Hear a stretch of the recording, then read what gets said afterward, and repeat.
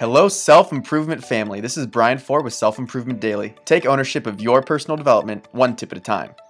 Today's tip is a really tough one, but an important one. It goes against exactly what our brains and bodies are designed to do, but it creates amazing effects when successfully accomplished. Today's tip is about admitting when we are wrong. It's human nature to protect ourselves. We have so many deeply ingrained defense mechanisms that were put into place to keep us from experiencing threatening moments. But in this case, these techniques do more harm than good and are evolutionarily out of place. Alright, to tackle this one, I need to start all the way at the beginning. The primary reason we have a difficult time admitting that we're wrong is because our competency is put into question by our failure. But why does that happen?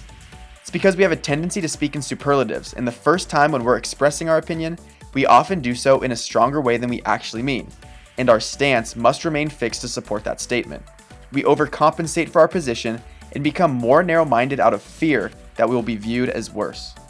The first thing to do to overcome this defense mechanism is to create an environment that welcomes a debate in the way that you phrase your stance. Say something like, "I realize I don't know the full picture," or "This is just my take on the situation," to create that environment. And then after that, when the moment does come to admit you're wrong, do it sooner rather than later. The longer the conversation goes without you conceding cements you deeper into your stance and makes it that much harder to pull your way out. People really respect when we can admit when we're wrong. It's a sign of strength and confidence. That's just another tip for us to think about as we're on our pursuit of personal development. Thanks for listening, and tune in next time to Self-Improvement Daily.